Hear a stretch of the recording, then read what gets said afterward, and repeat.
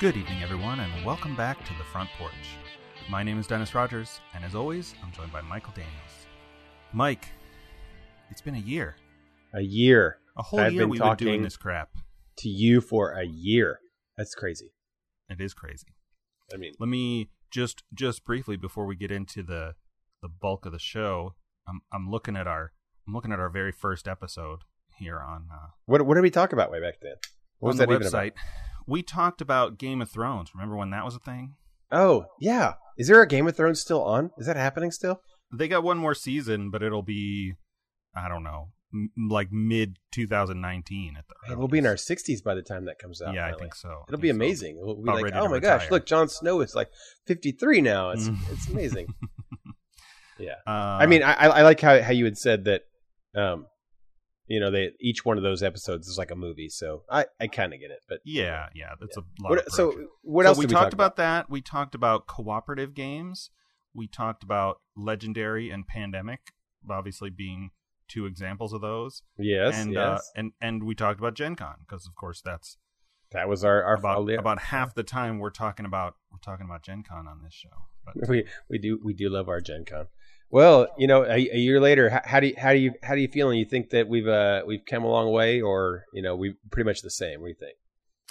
I mean, I think we've gotten to the point where we're not really making any edits from week to week. Yeah, we say what's on our mind pretty good.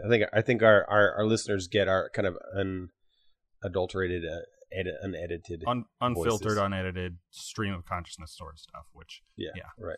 And I think we've gotten better at that. I don't mind so much editing my own voice in audio. I do a ton of that for Klingons and Dragons. So right, it's nice to have. I have people here.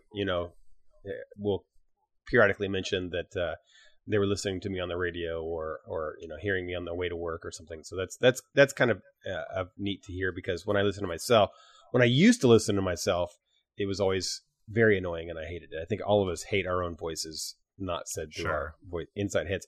But you're right. I've gotten through editing and listening to the show constantly. I've gotten used to that, and it's nice. Yeah.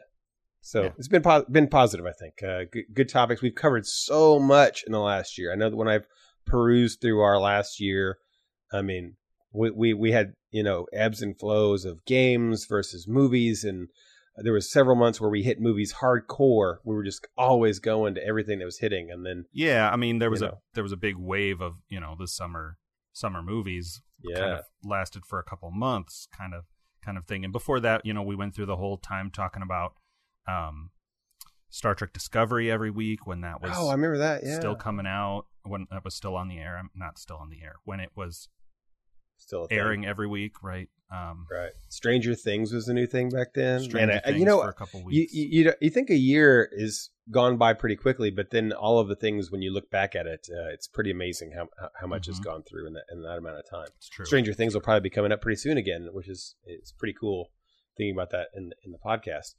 I know that was a big point for us. So we've got some changes coming to how we're going to do some of the things in the show. Do you want to talk about those a little bit? Sure. Yeah, this was something we talked about last week, and we're still kind of up in the air on some of these titles. But we decided, instead of limiting ourselves to these two sort of meta segments we do every week, the good news and the weekly challenge, that we would kind of broaden that to some more specific titles, and not, of course, commit ourselves to doing all of them every week, because I know for me sometimes my good news is not anything big. I'm like, oh yeah, I hit max level in WoW 2 days ago. Ooh, like, good news. Not all that amazing. So yeah, listen for our viewers. Listen to the things that come out here pretty. As we go, we'll have new title intros, some stuff to help hopefully clarify what we're doing this week on our challenges and what we're going to be doing for next week, so that everyone else can understand. Oh, here there's a series, or it's a movie, or it's a personal topic, so that we know what it is, and everyone else can kind of identify those things. I think it'll be awesome. I think it'll be great for us. Yeah.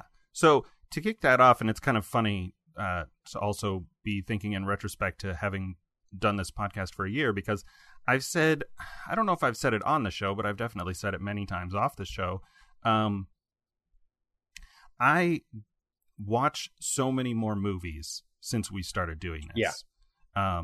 I watched a lot of movies as a teenager, in high school, in college. I took film appreciation my last year in college because I had extra credits to take up. And then a couple years out of college, I discovered MMOs. Mm-hmm. And more or less from that point, I really watched not much more TV, but many more TV shows than movies. Right. Movies just really kind of dropped off of it's a weird kind of psychological thing with the commitment of time. Sure. And of course, consequently, there are a lot of movies that I've never seen. Yeah. But since we started doing the show, I, go to the theater a lot and we talk about movies. So let's do what the segment formerly known as the Weekly Challenge. This version of it we are calling Back to the Challenge. Wait a minute, Doc. Are you telling me that you built a time machine out of a DeLorean? And this is a segment where one of us pitches a movie that the other has not seen, generally a beloved classic or something, maybe cult classic. Yep.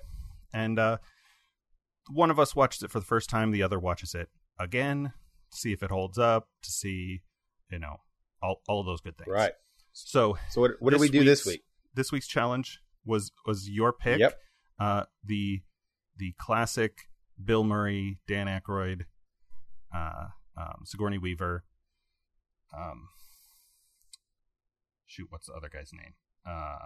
Rick Moranis. Ghostbusters. Yes, I mean you don't get more classic than that. And surprisingly, you had not seen this one, or at least not seen it in its entirety. No, I mean I had seen some clips of it. I know I had seen the ending with the Marshmallow Man. The Stay Puft Marshmallow Man, yes. Yes, the Stay Puft Marshmallow Man. I guess if you are like me a week ago and have not seen Ghostbusters and don't want to somehow have not been spoiled by this cultural icon of the film, right. Then go watch it and come back. We're going to spoil it. Hey, welcome back. Yeah, I mean, I don't have a lot to say about this movie, which is not to say that it was bad. Like, I enjoyed it. It was funny. Mm-hmm. It's nice to finally... One of the biggest things for me was it was nice to finally put the whole context around a line or a quote from that movie that I've known for years. Sure, I mean, for easily 10 years, I've been saying stuff like don't cross the light the is green, the trap is clear. Yeah, right. Light is green. Or don't cross the streams. Right. All of that stuff. And so to finally see the scene and go, oh, okay, I see now where that fits into context. Yeah. Well, what about you? How long has it been since you saw this movie? Not that long, actually. Just a couple years. Maybe even just a year. I know that both of my daughters have seen this, so I watched them with them when they were both younger. And Sydney and I watched this again this week. So she knew about it and was happy to watch it again. So it couldn't have been that long ago that I let her watch this kind of thing. I will say that my review of it, looking back on it, is, man, it is fun to watch movies from the 80s. I mean, movies made in the 80s. It's just so different. So different. It was a different time. Yeah. I mean, and it's one of the things that it's not just that, like, the differences in, like, okay, they don't have cell phones, or they don't, or, things like that. It's not necessarily like just that. It's that, I mean, characterizations of people. I'm much more aware of lines and characters and what they say and who they're portraying. For example, I think Bill Murray, a beloved character who for me I think is amazing, but Peter Venkman's a skis. I mean, that dude is a sleaze ball. I mean, there is very few redeeming qualities to that character at all. He's real kind of misanthropic. Like he doesn't really like anyone or anything. Yeah, and he is. I mean, he's fun and all, but like when he's coming on to Dana Barrett, the Sigourney Weaver character, he's just like, it's terrible. It's not even like cute and funny or not. It's just this horrible, almost like Stalker-esque type thing that you just want to like throw up on the guy. And like, he's not that attractive. He's not that big a deal. He's nothing. And you're like, I don't know. It was just, he's just a horrible kind of person the whole time. And he's horrible to his friends. He uses, I noticed things like, he has, what's his buddy, not Egon, the other guy, Ray. He uses Ray's like family house as collateral to get money to open up this Ghostbuster business. Right, the third mortgage thing, and it's just a joke. Yeah, right. And I'm like, this guy is a terrible human being all around.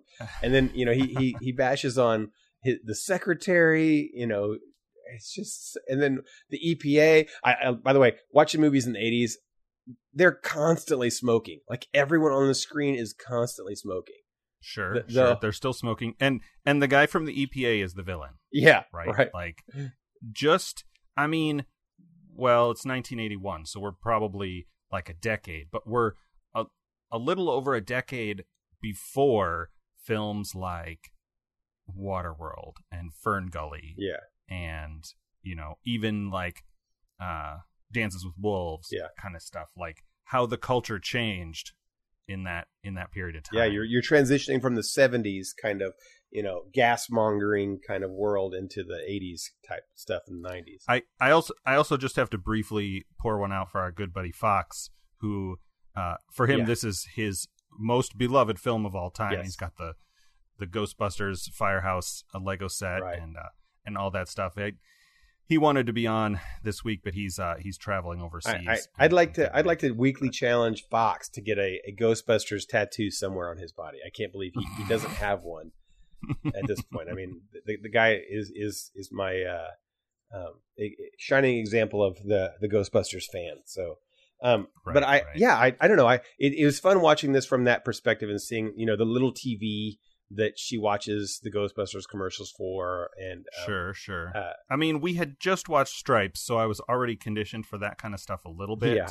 I mean, there's a whole conversation to be had on like what kind of stories you can and can't tell now that everyone basically has, not everyone, but in the first world, everyone has free instantaneous communication with anyone at any time. Yes. I mean, you look at, like you mentioned, Stranger Things. Like, the kids in Stranger Things have walkie-talkies, but they still can use them all the time. Right. Like, Dustin's wearing a headset, but it's still push-to-talk. Like, how is he riding a bike and using a push-to-talk headset? Like, it doesn't make any sense, but it doesn't matter. Right. Or like in Avengers when they're all wearing Bluetooth things. Yeah. It's like, let's just say everybody can talk to everybody so long as it fits the plot of the current moment. I on this movie I was most keenly aware of the time period when she comes to their office and she says the name Zuul. She says like, oh, they said Zuul, and their thing was like, well, we can do some research on the name, and they mentioned Tobin's Spirit Guide and some other stuff that they're like, you know what? Why don't we just open up our phones real quick and Google Zuul? I mean, that's what we would do now. And all this stuff that they would hire an agency for to find information about. Now you just, within 30 seconds, you find the answer to all the things that you can find. Well, that's why you have certain tropes where, like, you go back to the classic James Bond films. And one of the things that I think people often forget is a iconic characteristic of James Bond, aside from his, deadly accuracy with a very, very small pistol. Yeah. And his womanizing and his drinking and his gambling, is that he was an expert at whatever topic was relevant to that particular film. When he went into the MI6 office and M would drop a name, he's like, do you know anything about Blofeld or whoever? Yeah. Like, James Bond was an expert on Blofeld. He's like, oh, this guy, he's a Russian arms dealer who lives in Switzerland, and he this and this. Like, somehow in his life of constantly being chased or chasing or sleeping with women, he has time to read up on everyone and everything that's relevant to his job, right? No matter how obscure, right? And of course, it's an exposition device, right? Like, they don't want to always have him, reading a full briefing or, receiving a full briefing like Inspector Gadget. He's James Bond. He's got to be, he's the star of the show. So, of course, he knows, and he explains to M something that M obviously knows because he brought it up. Right. It's just a storytelling device. Well, so look at, you get to see this. Let's go back to the kind of how we do this challenge here. I get to review it from a standpoint of how does it hold up and what does it feel like today, if I compare it to kind of today's standards. And then you get to look at it as, was it enjoyable by what you know now, looking at it? And I'll have you go first. How do you feel you watched this movie? I know you've heard about it forever and you know a lot of the lines, but was it an enjoyable thing to sit down and watch? Yeah, for sure. I mean, I sort of knew all of the high points. I don't know how you could not at this point, especially because I saw the ending with the Stay Puft Marshmallow Man, and I know about the crossing the streams. I know about the traps, and all of that stuff. But it was interesting to get some of the details filled in. Yeah. And in fact, I know I've seen the beginning because I, knew about the scene with Bill Murray, giving the very creepy ESP test to the male and female students. I had seen that scene, but for whatever reason, didn't then watch the rest of the movie. I don't know what happened. Right. Something came up or whatever. But it was sort of interesting to me how quickly it becomes like a full speculative fiction kind of alternate world. Okay. Because usually it's most common in alternate world stories, or alternate world is kind of a strong word, but like anything with time travel or parallel dimensions or supernatural elements of any kind, of most kinds, is some kind of alternate world or speculative fiction story. Like Back to the Future has time travel, but other than the time travel, everything else is the same. Yeah. Right. The world is completely normal and nobody knows about the time travel. Oh, but here you're saying that the entire world knows about ghosts now. Exactly. Unlike a superhero story, which, has the public superhero, but then or maybe a better example is like most of the old classic like vampire werewolf stories. It's still a secret. It's secret. It's like the vampires are living in secret. So, right. They got to cover up their crimes and this and that and the other. Right. But in this one, they just pretty much all the news and the quick little edits they do. Yeah, within a couple months, like they're on TV, they're on the news, they're catching ghosts nonstop, and it's just it all happens very quickly. And that was something that I didn't really expect. Yeah. But it was good. It adds an interesting twist to the story. They're like, oh, these guys are sort of fighting back against the ghosts, and so now there's more paranormal activity here than there would have been if they weren't drawing all this attention. Yeah, right. How do you, so if someone came up to you and it was like a younger sibling or a younger niece, nephew, friend, whatever, and they were say 16 to 18 ish in this day and age, would you, and they'd say, I have not seen Ghostbusters, would you say, oh, you need to see that one, or it's okay, you can watch it or not? Man, I don't know. I watched this with my brother Andrew, mm-hmm. who is he's in his 20s, right? Yeah, he's in his early mid 20s. And he's seen it a couple times. Yeah. Which makes me want, I mean, he has a different friend circle than me. They watch more movies, whatever. My friends are all like play games, play video games, play board games, whatever. We don't get together and watch movies. Yeah, if there's something that I've noticed with this whole like challenge thing with thinking of movies that back when we were even young, is that some of these movies, it's not like it was before. These movies now that they're available at any time, at any moment, age isn't that big of a deal. I know that my girlfriend has been, she's seen just as many movies that I've seen. So it's pretty cool that people who are younger can watch movies that are older and still find enjoyment in those and not have, yeah. Like me, where you had to catch them on TV when, at random times when you were. Right. For my part, I watching it back, like I said, it was, I see these characters in a whole different light. I really do. It's interesting seeing, it's hard not to see the scripting or the actors in the roles and see that, okay, this is Bill Murray being Bill Murray instead of Peter Venkman. Which is actually kind of ruining Bill Murray for me, realizing that he's just that one character forever. And then, Egon is pretty shallow character when I thought he was an interesting character, but he's just kind of a one note thing. Winston was the coolest character actually on this walk, viewing through. But anyway, the time, realizing how different time was back then and now was such a jarring thing for watching this movie that I couldn't put that away.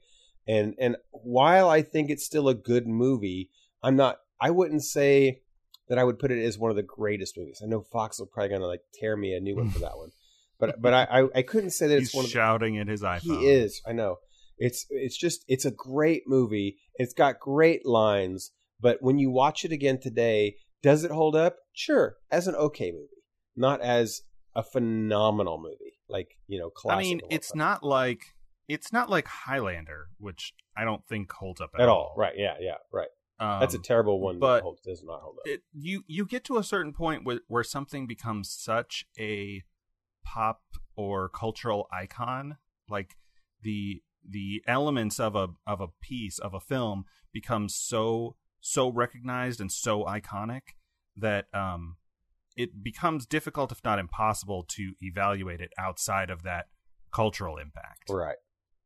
And as I was watching this, I had that in mind, and I was trying very hard to watch this with an impartial thing. It's like, okay, let's watch this movie for what it is now. And that was very much on my mind, because that was kind of this challenge. Was like, for my part, I needed to see what I thought about this movie. Is it funny in its own right, or am I just watching it because of iconically that line is important? Cats and dogs living together. That's funny. Oh yeah, right. You know what I mean? That's funny, but is it like, oh my gosh, that's a line I know I've heard, but I didn't know was from this film. Right. So, yeah. That all being said, I really, I hate saying this, but this is a Bill Murray movie. This is just another Bill Murray movie, because all of the other Ghostbusters are superfluous compared to him. He's just Bill Murray being a Ghostbuster. So, which is fine, Yeah. And all the extra stuff is the mythos of it is pretty cool, and I think that is the cooler part about it. And there is a little bit of a shout out I'd like to do to Rick Moranis, which I think is such a weird character, and nobody could have played that little crazy guy than him. I mean, that dude was just his awkward little. I mean, yeah, there's variations on that character that he does. I know Rick Moranis most from Little Giants. Okay. That's a movie that, we had on VHS or whatever, so I watched it as a kid at least dozens of times. And so I know him most from that, and slightly less from like Honey, I Shrunk the Kids, maybe Spaceballs. Yep. But yeah, he's just this kind of shrimpy, he's got a side smile that he's unforgettable, Yeah. Right. Yeah. The running gag of him always locking himself out, and I mean that guy is classic. So real shout out to Rick Moranis again. He is I think he creates his own stereotype or own genre of character that only he can play. Just like Bill Murray. Bill Murray makes his own, and a lot of people from the 80s, when you watch these 80s movies, they were allowed to make their own characters and their own personality because of differences in the culture and the film and the TV being made at the time. A character could be really, really big, really as they say, like a character actor. Yeah. It's like the character is playing like a caricature of a person. Like no person is that sarcastic or that awkward or that whatever. Like it could be over the top because that's just what was being made at the time. And not to say that there aren't still characters like that, but they're far less common. Yeah. And now, you back then you even had, and a little bit later was the like Ace Ventura's and the what's his name? Sure. You know, the people that were that's all they were, is they were that characters. And we don't have that a lot now. We still do have some. We still have the Tom Cruises that are hangover that are the one person they play, or the Seth Rogans that are the one person they play. Right. But it's more rare. And you know, it's interesting. I have a lot of appreciation because of stuff like this, watching these shows at those character actors, that they're just that unique style of person that you want to see when you go watch a Seth Rogen movie. If you like him, that's what you want to watch. And you don't want him to see, I don't know. You know, that's really interesting because Steve Carell was one of those things. I think Steve Carell was a Steve Carell character no matter what he did. And then I watch his different movies later on after The Office, and you're like, oh, he actually does have different characters, but you rarely get to see them. You're expecting Steve Carell. Yeah, he has some different range. Right. So there's some people who have characters things, but they can branch out. But anyway, that's what I feel about Ghostbusters, and it's good. It's good. I like it. It'll always be on my shelf, and I'll always personally want people to watch it. But I get that it's not, you know, the crazy over the top thing that you must watch. Sure. All right. Well, this week's my pick. So we are going to wait. Are we going to do a new segment, or are we doing a challenge? Well, it's both of those things. All right. This is a segment we are calling the Netflix Challenge, and we might change that name. There was new news. There was news this past week about Disney's streaming service, which BuzzFeed said, not BuzzFeed, Gizmodo? Gizmodo, I don't know. Yeah. Gizmodo said their working title was Disney Play, which I think people were supposed to shorten to Display, but that's not. Disney has come out saying that is not the working title. So like, who knows what hey guys, this is not what we... No. No. So anyway, for now, we're calling this the Netflix Challenge because Netflix pushes some new show or movie, I feel like, every day. Right. So what is our Netflix? When we talk about our Netflix Challenge segment, describe what we're talking about, what we're doing here. We'll find something on Netflix that is either a Netflix original or a new, or one of their like quasi originals, pseudo originals, like you know, Arrested Development or something. Arrested Development. There are a handful of shows that were canceled from their original studios that then Netflix picked up and finished. Right. Or just a newer series that's just been put on Netflix or something like that. Because I think this series that I've chosen for the Netflix Challenge is not actually a Netflix original. Okay. I don't think it was on Netflix at first. Right. What is it? It's a series called The Sinner. Okay. It's got Jessica Biel in it. Yeah, Jessica Biel and Bill Pullman. Okay. I've heard good things about this show. It's been on my list, my Netflix watch list, for a while, maybe a year or more. Yeah. But I've never gotten around to actually seeing it. And since there's a good chance that we will take Labor Day weekend next weekend off, it's Labor Day weekend now for our listeners, and air the Gen Con live episode. Yep.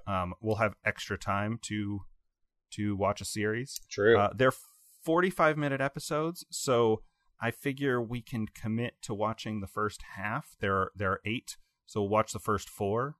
Right. And if it's really compelling, really enjoying it, we can we'll connect via text or whatever over the next. Sure. I do like me some Bill Pullman. Jessica Biel. Oh, that's a rough call there. I haven't seen her in anything that. What? I mean, she's not bad. She's just, I don't know anything that I think that she's stand out as anything. It looks like it looks to be kind of a psychological thriller. So those are good. So okay. We'll see. Man, all right. So we're gonna watch 4 of these and see see where we are at that. Okay, guys. So yeah, it's the Netflix original. It's called The Sinner. Is that it? The Sinner. Yeah, I don't think it's a Netflix original or Netflix show. So go watch that one. We will come back and see what we think about that one. Man. All right. I don't need to confirm that. I was going to confirm that. Let's don't just move something on the spreadsheet. Apologies to anyone who can hear my very loud keyboard. Very loud. Okay. Let's do. This is kind of a bigger topic.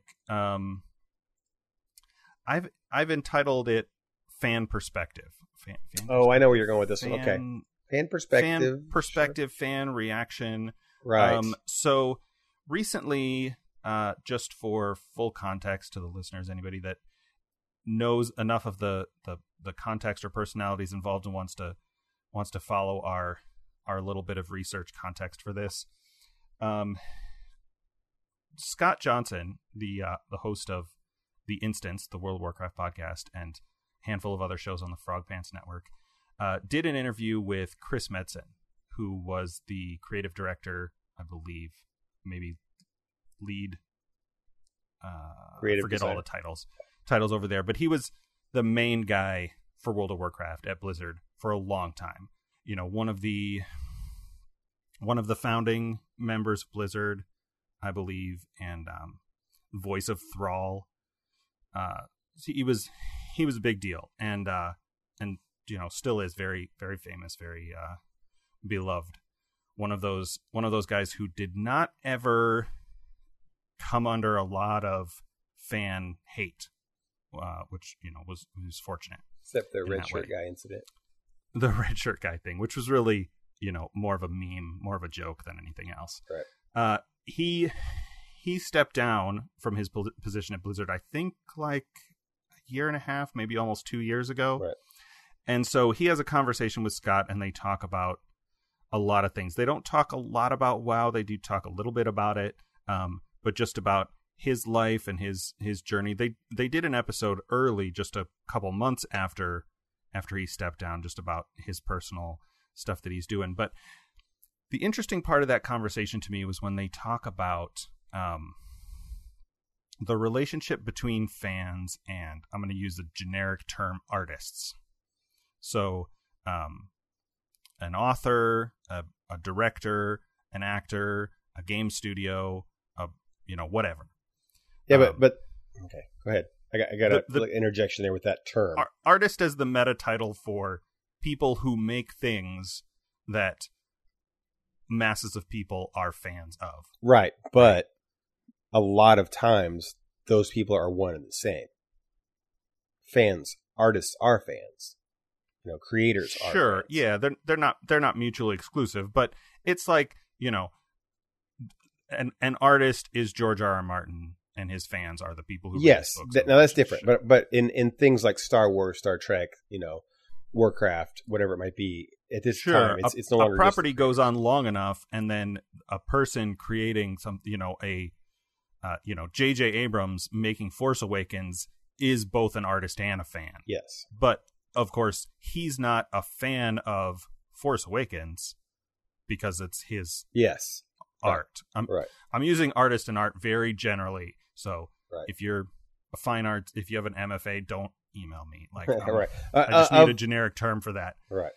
You could say creator and creation of the mythos or the world or whatever it might be. Right.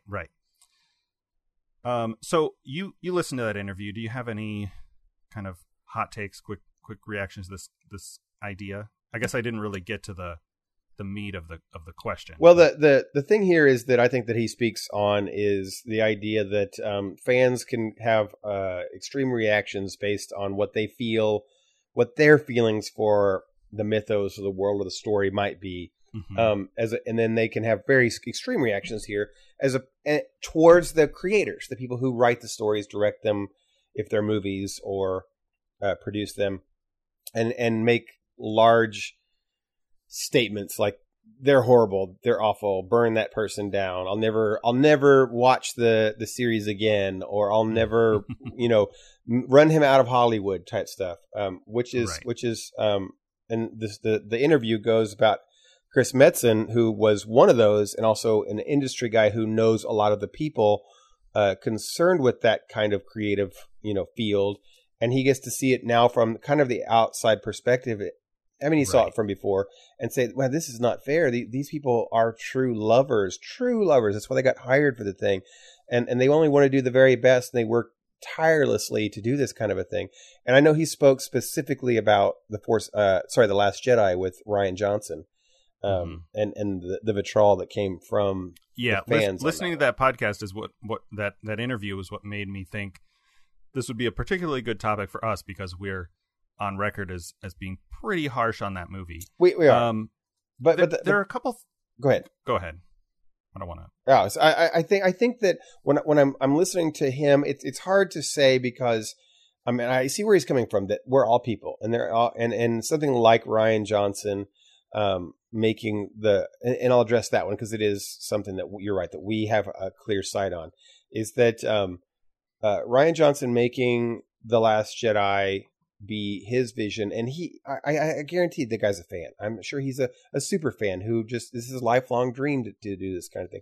I don't hold anything against him, but I think that there should still be stewards of the mythos, and I think as fans we have the right to say this is not something that we like of, and we can steer that our way. We steer that through our dollars, whether we go there and watch it or not. Now, that being said, I watched The Last Jedi twice. And I paid two of my, so did I. Right, two of the things. So I don't know if that's saying, but in perspective of things, I watched The Force Awakens something like 6 times in the theater. So saying I went and watched it twice is actually, pretty low for a Star Wars movie. But I get it. I get that. First off, the internet is the internet. It's terrible. People anonymously bash, and they're a bunch of kids, and sure, it's a horrible cesspool of things. But death threats and all that kind of bull crap. But I think that you have to have it with a certain kind of earmuffs on it, and take that. If there's a large backlash on something, you should take that and say, okay, there's a backlash. You shouldn't do what Disney does a lot of times and like knee-jerk reaction and fire people and say, like they've done with Guardians of the Galaxy type stuff, and say, quick, make changes right now. But I think that you should listen to the people, see what the general sentiments are, and we are fans, whether it be a video game or whatever, and say, okay, Tomb Raider didn't work. We thought it was a great game made by people who really loved it and who really thought this was an amazing product. But you know what? We not only did we not make the sales, the overall sentiment from the players wasn't that this was fun. Okay, how can we take what they want and make it into something? Because I think that the stories or the world and the mythos at some point does belong to the fans. Star Wars is one of them. I think that we watching 6 different movies can make up those kind of things. And Chris Metzen says, well, which fans? Some people say this, and it's wildly different.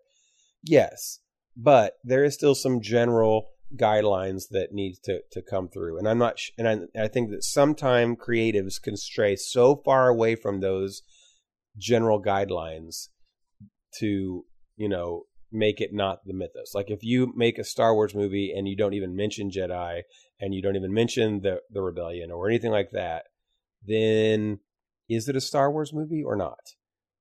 Yeah, well, there are a number of things going on. Like on the one hand, you have the sort of thing that I talked about when we talked about New Girl. It's if you are fortunate enough to have created a piece of art that so strongly affects people emotionally, or as we say, resonates with them, to the point where they identify emotionally with different characters and different aspects of that story. You've done what art is meant to do, right? Like, the whole concept of art is something that can connect or communicate an emotion or something that cannot be expressed in words alone, right? I mean, unless you're talking about poetry, which gets confusing. Yeah, but is whatever. This, and so if you where does created art something, come in this? I mean, I said at the beginning that I'm using art as an overarching term. Like you can't really, like, I can describe to you in words a scene from Lord of the Rings that is emotionally impactful. Yes. But you don't, if you've never seen it, my word description of it is not going to give you the reaction it gave me. I mean, even you watching it, you're not going to get the same reaction I did. But does that make sense? Like, you need that art, that music and filming and whatever. Like, we're talking about movies, so it's a little more nebulous. But there's still a spirit that has to be maintained. Right. Like the movies needed to maintain the spirit of the books. All I'm saying is, if you have created something that when you make certain decisions or certain changes, people get angry, like at least your original creation was something good, something that, I mean, good is a loaded word, but it was something that did its job. And so people, if you have made good art, people are naturally going to have strong emotional reactions to things that happen subsequently or that you do with that art. And so I want to, first of all, take it as read or assumed that any kind of like personal threats or attacks or things like people do online to writers or directors or any of that kind of stuff, that's completely unacceptable behavior. Absolutely. In civil society. Absolutely. Like no questions. You're cyberbullying, any of that kind of stuff. Right.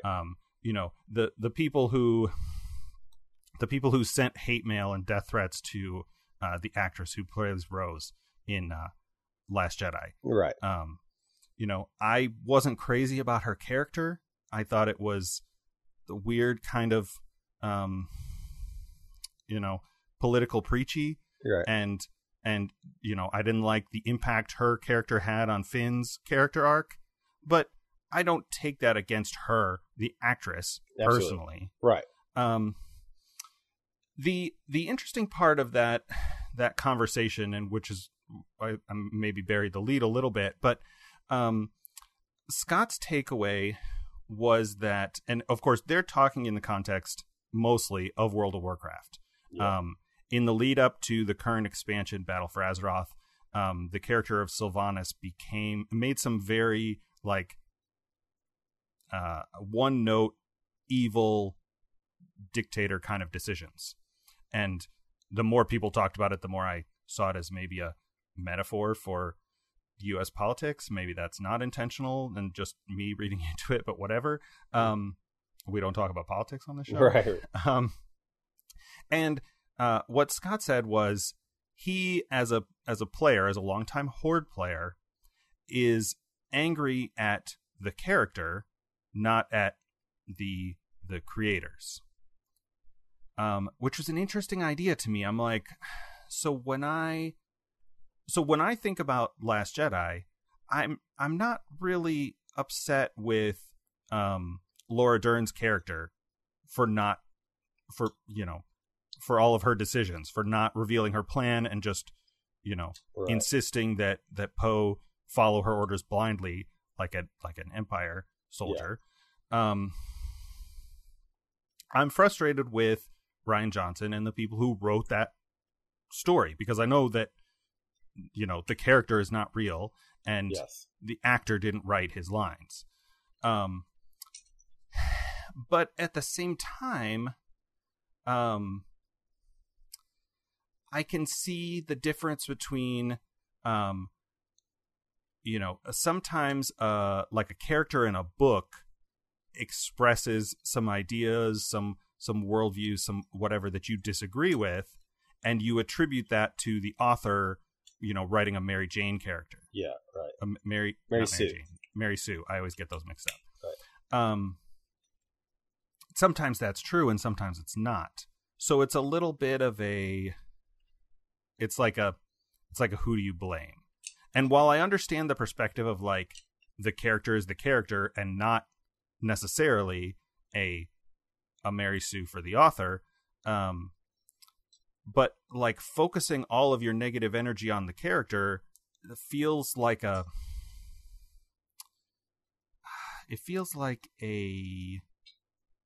I don't want to use a derogatory term here, but it feels simplistic, right? Okay. Like if I'm just angry at Poe for his decisions, I'm ignoring the fact that Poe is not. Let me move it outside of Last Jedi. If I'm watching season 9 of The Office, I'm not angry at Andy for being a jerk. Yeah. I'm angry at the writers of that show for making Ed Helms' character a jerk. Yeah. Like I'm separated from the fiction enough to know that like he's not real. Yeah. Does that make sense? Yeah. I think it comes with the Rian Johnson thing. I think it comes down to the writers versus like, I don't know if he wrote that. That's a big thing. I can't remember if he had a hand in writing that, but I think that a lot of it comes down to writers. I mean, the director is the closest you can say to being the artist of a film. But film is so collaborative. Like most directors are not the writer. Like they have a writer, but the director is still there, like turning the writer's writing into a movie. Yeah. Right. I think that fans have a right to say that they dislike something, and that the writers, the creators of that storyline have changed what they think of the fundamental foundations of that to be. And what I want to say is that when I watch, let's say they made Lord of the Rings. Let's say they made an anime of Lord of the Rings, and it was a over the top Dragon Ball Z-esque anime, and it was all done with that, or done with a you don't want to love story type thing where that was all like battling and huge bombs. Like, you know what? That's not how Lord of the Rings is, and that's not what I want to watch of Lord of the Rings. It's just taking Lord of the Rings skin and putting it on an anime thing, right? Which is fine, but you know what? That's not Lord of the Rings. But if you put it as a main part of your ethos, and you say this is an official title of Star Wars, or this is an official Star Trek thing, or World of Warcraft, this is the thing, then yeah, I think fans have the right to say like, whoa, this is not why we watch this series. This is this you're missing the point of why we watch this series. And that should be okay. But I don't think that an artist should come in and say, here I am given control over a series, and I'm going to completely, throw it under the bus and change what it is, unless that's exactly what needs to happen. And that is up to the studio kind of type thing. And there's like feedbacks. And I'll point out Thor being chief amongst those. When he was so serious, and they come out with Ragnarok, and they make an intentional move to change, write, and direct completely differently from what they've ever done from the rest of them. And that's because they clearly made a choice to do that. And then the fans can vote. And if they hated it, they would have not have watched it. But they loved it, and they did. So to say that like Rian Johnson gets a lot of heat because of it, yeah, okay, he should get some heat. It's okay. They don't, if you don't like it, it's fine. If it was a good film that the majority liked, he wouldn't have got so much heat. So recognize that, and it's okay. Like you said, without all of the death threats and stuff, of course, that being taken off the table. Yeah, I mean, I think the advice that Chris Metzen gave in that interview is very important. It's empathy. It's understanding that that there's a real person on the other side, and I guarantee you that no, but even George Lucas making the prequels, I guarantee you did not sit down trying to make bad movies. Oh yeah, right. No, that's what he did. But like, understand the difference between a person and their work, and for sure, empathy and compassion, all of that stuff. The issue of like, who are you mad at? I think just depends on what kind of person you are and how much you understand, as they say, how the sausage is made. Yeah. Right. Like if you, and I run into this all the time talking to people, again, to go back and use the example of The Office. people are like, oh, this character is this. There's a quote, an interview with Jenna Fisher, who played Pam. She said she's met fans, out in public when she's with her husband, and they say, oh, you're Pam, I love your show. And then they look at her husband and go, wait, you're not Jim. You're not Jim. Right. And that in the interview, she said, they get mad. They get real mad. And I'm like, okay, well, if you think that, if you don't understand what actors are, whatever, I'm being demeaning, but like, if that's the way that you consume media, then yeah, that's how your feelings and your reactions are going to go. But yeah, you're not smart enough to give me your opinion anyway. General good advice for anybody on the internet anywhere is empathy and understanding that you are yelling at an idea, but at the same time, if you are going to go out there and create something like that's going to be consumed by that many people, it's par for the course. And I'm sure Last Jedi made more money than Solo, and Solo was a better movie. It's just the world that we live in, right? So. There's something that with that one in particular that also has a bit of an angle here, is that Rian Johnson, and again, I don't know if he wrote this, so I don't want to put it all on him, but he made what I thought wasn't the best Star Wars movie. It was fine. It'll go down on my list along with the prequels, but it was not the worst Star Wars. It wasn't, but the fact that he made this, and then Disney gave him a whole nother 3 series of movies before they even got the fan reaction is a little bit of disheartening to me. That no, I don't. I think it's fine, and I can be fine that there was a bad Star Wars movie that I didn't like. I can be okay with that. But then to Disney to come around and say, oh yeah, and we're going to give him a whole future of the franchise to him, is a little disconcerting. Is that that's not where I want it to go. And I think that's where sometimes people get obviously overboard, but they get a little upset that they want more. They really do want more from these kind of franchises, and they want more from Warcraft, and they want more from all the different ones, but they just don't want it to be, they don't want to ruin what it was or the foundations of what it is, and make it be something else. So if Star Wars becomes, a comedy, and all of a sudden every main Star Wars movie is a comedy purely and no longer a science fiction movie, it's more like Spaceballs than it is, Star Wars, then sure, you can be like, oh, this is really sad. I want more movies made like Star Wars, not like Spaceballs. I get that. You know what I mean? Yeah. So, yeah, that's where I come down on that one. So, right. I had a question for you. Let's switch off this one to get off this haterade of stuff. So now it's been a little bit since I've caught up on what you're going here. Let's talk about some good times. Your house. How's things coming along on Drake's Brew House? Oh, it's got to be some good, positive things on that happening, right? The new title for our personal good news segment is Good Times. Good Times. No huge updates, but I did get a better setup for cleaning paint and stuff. I got a temporary sink set up in the kitchen. Okay. It's a weird description. Maybe I'll take and post a picture of that before next week when we air this episode. Yeah, we've not seen some updates on the show notes about the ceilings. The ceilings are done being painted. The state that they're in now is their final state. I might have to go back and touch up stuff, but I'm moving on to the next step. So I think our listeners have to put it on me a little bit to crack the whip on you once in a while to get it, so you can get new things to happen so that we can get new updates on it, is what it is. Sure. So I went over this past weekend and put the first coat of paint on the walls. Paint on the walls, I guess, is the emphasis of that. Yeah. Of that statement.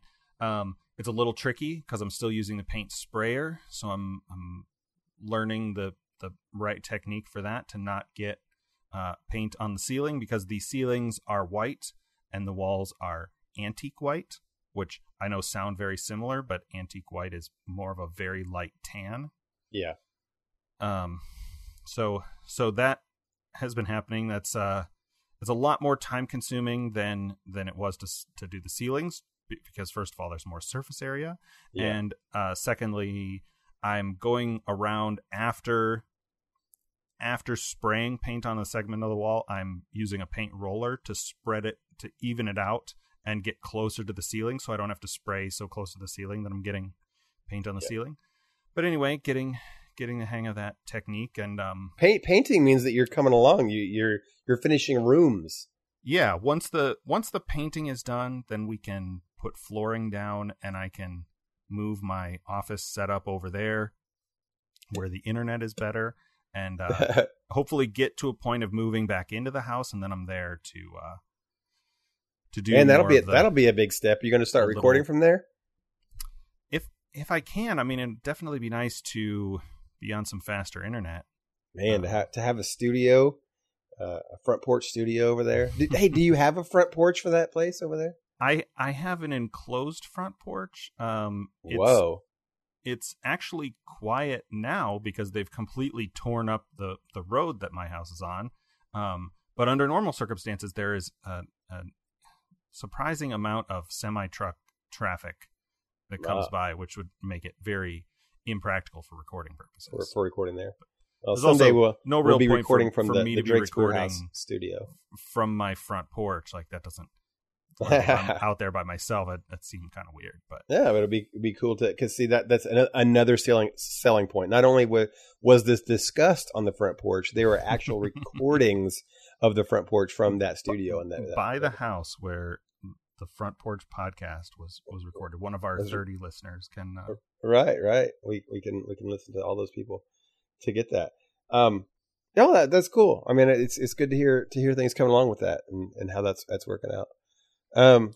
So have you seen, there's something that's been, I was kind of wanted to pick your brain about. Wait, what do you have any good times? Oh, good times. Oh man, it's been tough. I've been sick. So it's rare for me to get ill very often. But I've actually gotten back to back with Gen Con, and then now I'm ill. So a lot of my week has been out of commission, and I guess some personal things I've had is I think listeners know that my daughter and I live together, and I'm a single dad, and we have a lot of good stuff and share a lot of good things. And I'm super proud of her. And something that's kind of cool, listeners might want to know, is that Sid has just, what's it called? Tested out of 7th grade math. She's just completely skipped 7th grade math, and she's going into pre-algebra. Wow, nice. And they're talking about putting her, if things go well, putting her into high school algebra. She's in 7th grade. So that's pretty big step for her. And she's weathering it with no problem whatsoever. It's just small little things that she doesn't familiar with in terms with her math class. But man, she's on top of it. So super excited about that. That's been a big highlight of our week to celebrate her moving forward with that. And then she's doing a lot of she's starting to self-do service. Like she, instead of on Wednesdays now, instead of going to Boys and Girls Club, she wants to stay after school and help serve her school by volunteering with the kindergarten after school program. So she nice. Yeah, I know. I mean, and this is of her own thing. She says, she had asked me, she said, I'd like to stay and become one of the workers, which is, they're adults and teachers. And I said, okay. She says, just for the little kids and to help them out. And I know Wednesdays, one of the teachers there, they're short staffed, and Sydney had volunteered to ask. So what we did was, Sydney this morning, she dressed up and in nicer outfit, nicer clothes for school. And we went to school early, and she went to meet with her school principal, just walked in and said, hey, can I talk to you? And passed this idea that she could be a volunteer for it all on her own, very professionally. For a 7th grader, and her teacher was excited and supportive, and now she's going to do that. So it's really kind of cool to see your kid on their own, have a bit of a service and do their own thing to the community and to the school, and to give back. And that's really cool. So I'm super proud of that kid. And awesome. I can't say that I have a lot to do with that. She's just an awesome person all around. But yeah, I remember being young and having some optimism. I was never that altruistic. I think I was much more selfish. I mean, the most I ever did was the crossing guard for 6th grade, and that was about it. But it's pretty cool. So okay, so this other thing I was going to talk to you about. Yeah, go. We may not have a lot of opinions on this one, but it's worth talking about. So we've mentioned in the past that you and I and a lot of our friends are part of this messaging system. How we communicate with a lot of our friends who are across the country or even in town is through an application called GroupMe. Yep. I'll say that again, GroupMe. GroupMe. It's just a messaging thing that kind of groups things into, or people into groups, and you can join them. Yeah, it's pretty simple. We started using it. I think one of my first groups was Gen Con 2011. Yeah. Maybe a little before that. Maybe that would have been like the second year I went to Gen Con. Yeah. Its big killer app feature when we started using it was that it does not require an app or a smartphone, though that is the best way to use it. It has the capability to unite app users with phone users. You can add someone to a group from their phone number, and they receive every message from the group as a text, kind of like the early days of Twitter. Which, I mean, I guess there could still be people using Twitter that way.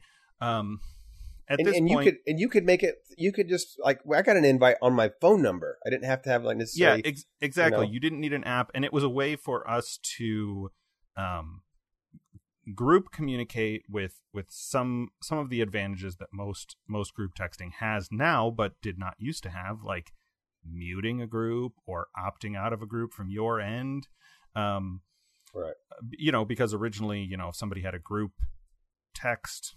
Texting group, then it was like email lists. Somebody had to have the master list. It was just a nightmare of logistics.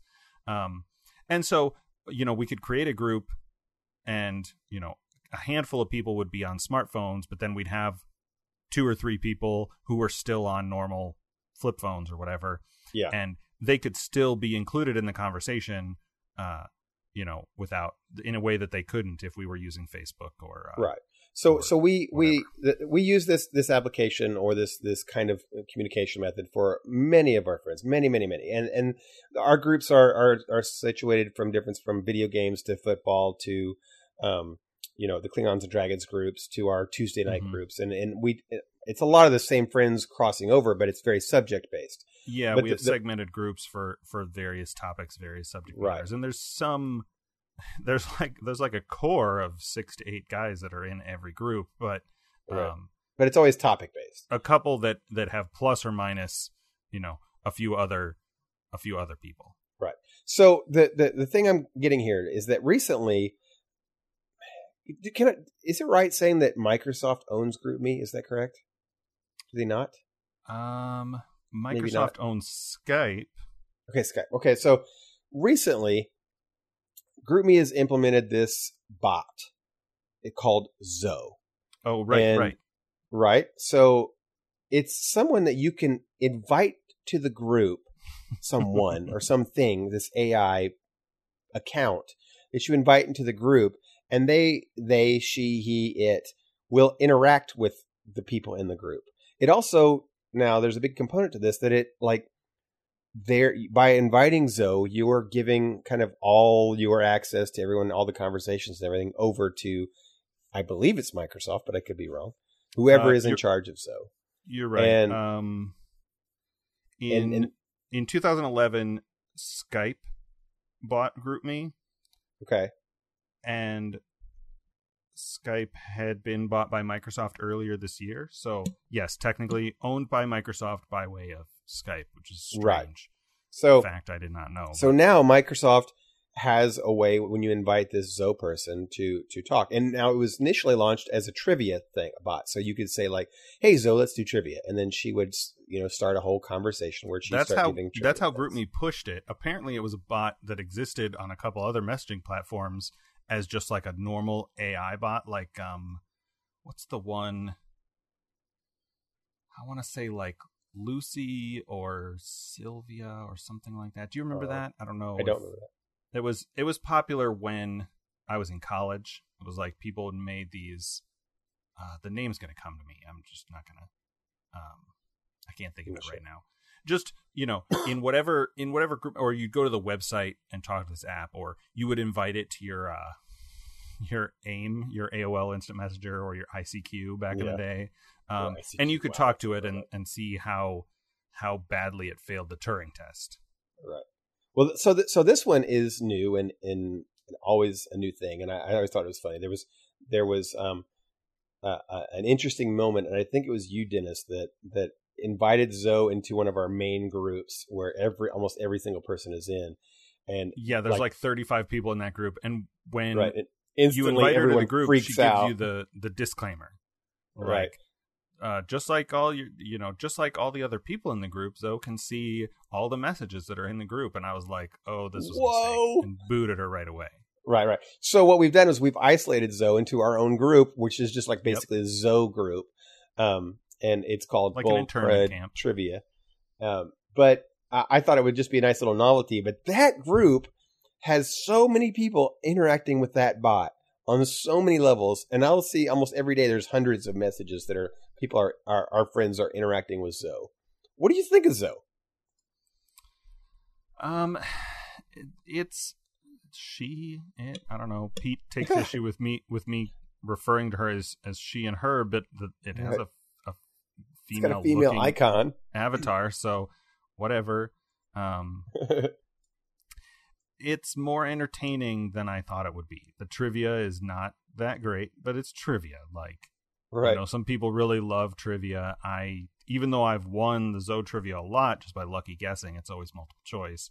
And I'm always playing from my computer with the web GroupMe interface, so I can usually get my response / guess in faster. But it's fairly entertaining to ask her random things, see how she responds. Very often the response is, what's clearly a random, confused, algorithmic kind of response. Yeah. But because of, the complexity and confusion of English, ends up being unintentionally very funny. And some of the things are spooky because every once in a while she'll say things that are like intelligent. Right. And or you'll say things like, I can't remember.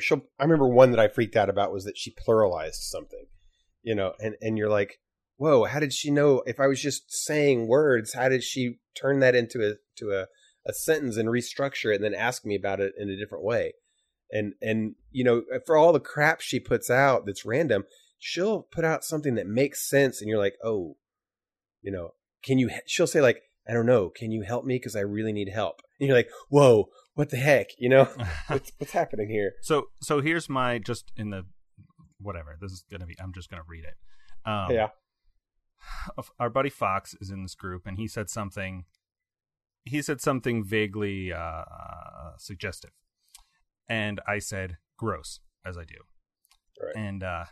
And Fox said, it's grosser on the outside, ? Which might be a Doctor Who thing he was doing. Yeah. And so I tell this joke, which was interesting to me because most of the time Zoe does not respond unless you at her in the message. Say her name. So I say, people who sell meat are gross. People who sell fruits and vegetables are grosser. Right, it's not a very good joke, but whatever. You're right. And she asks me and says, all fruits are vegetables.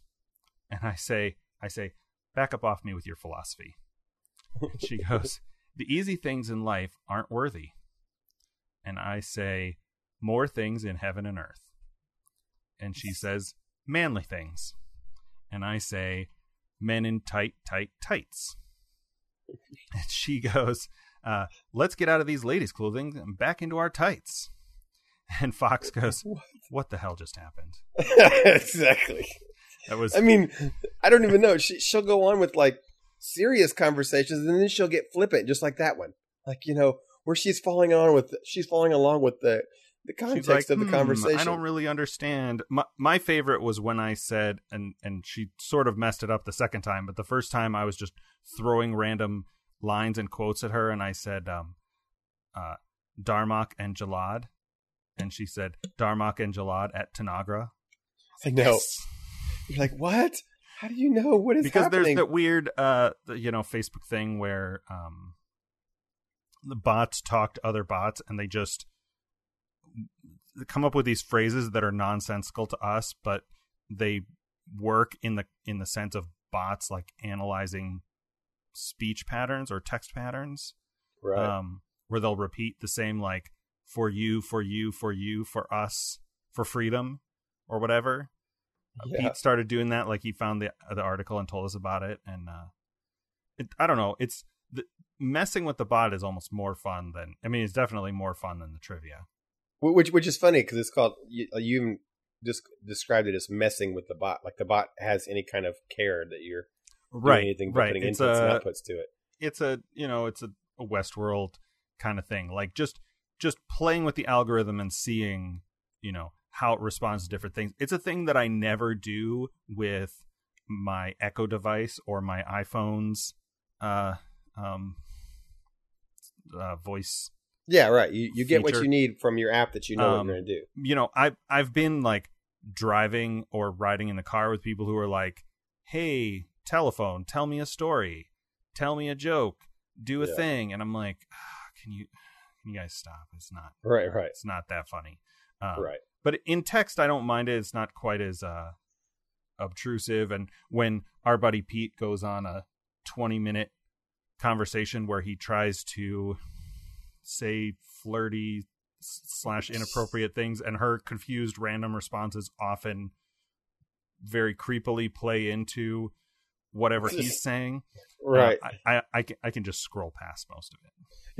It's funny. I enjoyed the first day when we put that kind of a thing. Is what I enjoyed the most is seeing different people's reactions and how they interacted with the bot, like how they interacted with her. Yours was particularly entertaining because I think you first even started off trying keywords. You started playing it like a robot in a mathematics computational programming type thing. How can I get her if else then subroutines to give me what I want? Right. So yours were like word plays and keywords and things like that. And then you got frustrated that she was not making the kind of logical things that you'd think she would. And the other people were trying to ask her like real questions and theoretical type stuff. And it just, the way people were dealing with her, and then some people were really creeped out about it. And then when she would respond to them, it didn't just creep them out, it also got them more interested. I remember one of our friends, Katie, was like, oh, she's really creepy, and then she would respond to like, why am I creepy? Why would I be creepy? I didn't mean to be creepy, or something like that, and then she would respond, and they have this little conversation going on, and you're like, whoa, what's happening in this, this 5 minutes that you decided that you had to respond to a random response that came from a computer generated type thing, and it had an emotional response on the other end, like with let's say going back to you when you were like got frustrated just for a moment on what you'd said, what you tried to say to her, and she wouldn't respond back. You had an emotional response to a programmed algorithm. That was very Westworldy, and the whole thing to me is really fascinating, and it's still fascinating now that people will go and spend some time like, I'm going to mess with Zoe, which is again funny because you're just literally messing with nothing, but it's well, it's like a video game. I guess you're right. I guess you're very much right. The video game does nothing except that it's, I guess that is true. It's like a video game. I didn't think of her like that. I still call her. I don't know why I call her. But anyway, that's something that's kind of happened recently with our group, and I find interesting is the world of AI coming to, is still out there being worked on. We come to think we saw the Matrix and then no one's going to work on AI anymore. And no, that's not true at all. I mean, there's very much, I work in the School of Informatics, Computing and Engineering and at IU, and we definitely have full AI programs that still are working on the Turing test type stuff, So I think that's pretty good for us this week, man. What do you think? I think so. We've got a year under our belt. For once, we'll run a little short. Oh, just briefly, my latest GameFly game arrived. I finally sent Assassin's Creed Origins back. What are you playing? That I would never. We didn't talk about finish. that. I mean, I'm playing World of Warcraft. The new expansion is out. I got stuff to do. But new game arrived this past weekend. It is not that new. It's Horizon Zero Dawn. Oh, it's a great freaking game. About. I sat down and played it for about an hour or two last night. I like it. I don't know. It has the same problem I had with Assassin's Creed Origins, where it's a big, seemingly open world, though I'm still sort of on the prologue rails of it. But it's all this like loot and items and upgrades and side quests and all that stuff that I'm like, I don't think I really have the time for when I'm especially because I'm playing WoW. But it's beautiful. It's got a great story. The first hour of it is very moving emotionally. Yep. I will tell you, I have not finished the game, but it continues to get pretty great. I'm just past the very first challenge that the adult Aloy has to do, and that took me several attempts. Like, the combat is difficult in this game. Yeah. Right. Yeah, and I'll tell you, what you've just said about that game is what I reviewed it back almost a year ago when I started playing it. Was that it's I want to play just the story, but there's just so much that I think personally I get overwhelmed with like all these side quests, these little tinker things and upgrades and crafting. I'm like, I love the world and the story, and I have a little itch in the back of my head that I can't let go of all this extra bonus stuff, and it ruins. Yeah. It can ruin a game. I'm playing still. I'd mentioned before playing Shadows of War occasionally, which is the Lord of the Rings one, and it absolutely has that problem. It's that I am at this point 90% of the game is not the actual storyline, and it feels like the storyline is so small potatoes to anything else that's in the game that I don't even know what's happening in the story. Yeah, it's even the story a thing. It's just an endless side quest treadmill. Right. Which is fine because I love playing the game and playing in the world, but I have long since given up on this game being something that's the storyline. Horizon Zero Dawn, though, on the other hand, is that one's the one I would go back and play just the storyline for, because I need to I want to finish that. I'm only about halfway through, I think, and I want to see where that goes. Unlike the Lord of the Rings one, I could care less because I know that Sauron dies when Frodo and Sam put the thing in the room. So you know that Minas Ithil falls.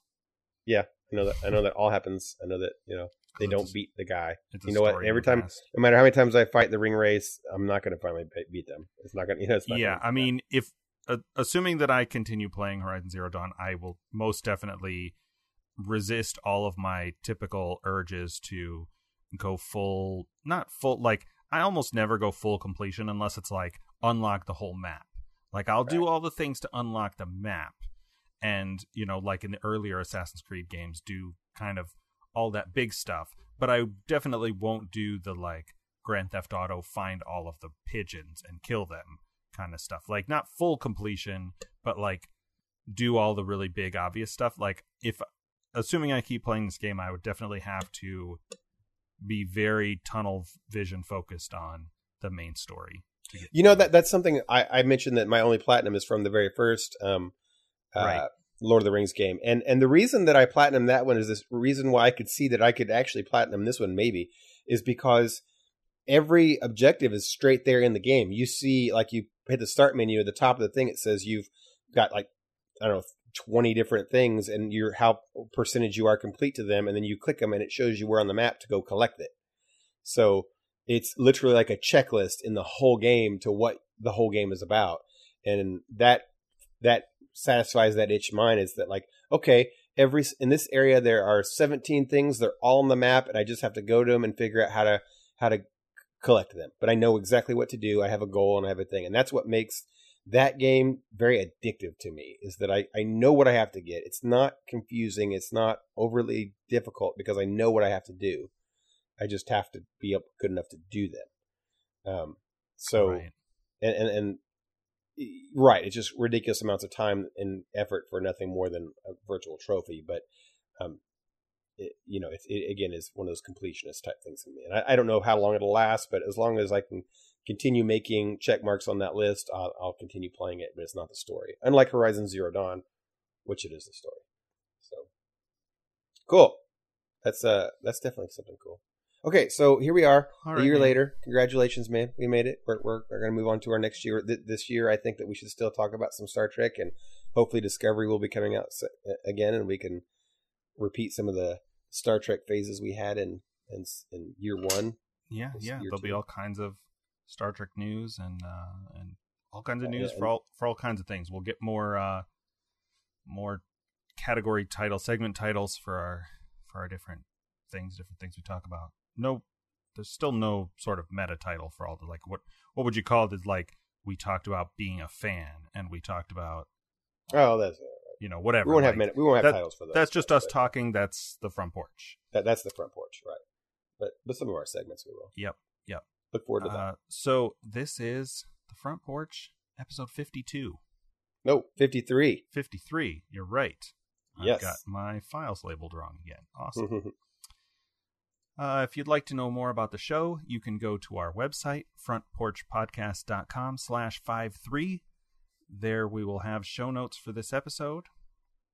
Special thanks, as always, to our good friends over at Geek Scholars Movie News. On the website also, I forgot to mention, we have comment forms and our contact email. You can reach out to us. Let us know if you have topic ideas, suggestions for any of our segments. That would be awesome. If you enjoy the show, you can subscribe on Apple Podcasts. We are now also on Spotify. While you're there, if you leave us a review, that would be awesome. I think when this episode airs will be just a couple days from episode 4 of Klingons and Dragons, which I'm super excited about. That's us role-playing, me being frustrated, and Mike and the rest of the guys being copiously inebriated, hopefully entertaining to somebody. I was just editing content for episode 4 earlier today. It's very funny. Chris tries just a lot of crazy laughing about nonsense. Chris tries to drug an NPC so that he doesn't violate the Prime Directive, which is hilarious. Right.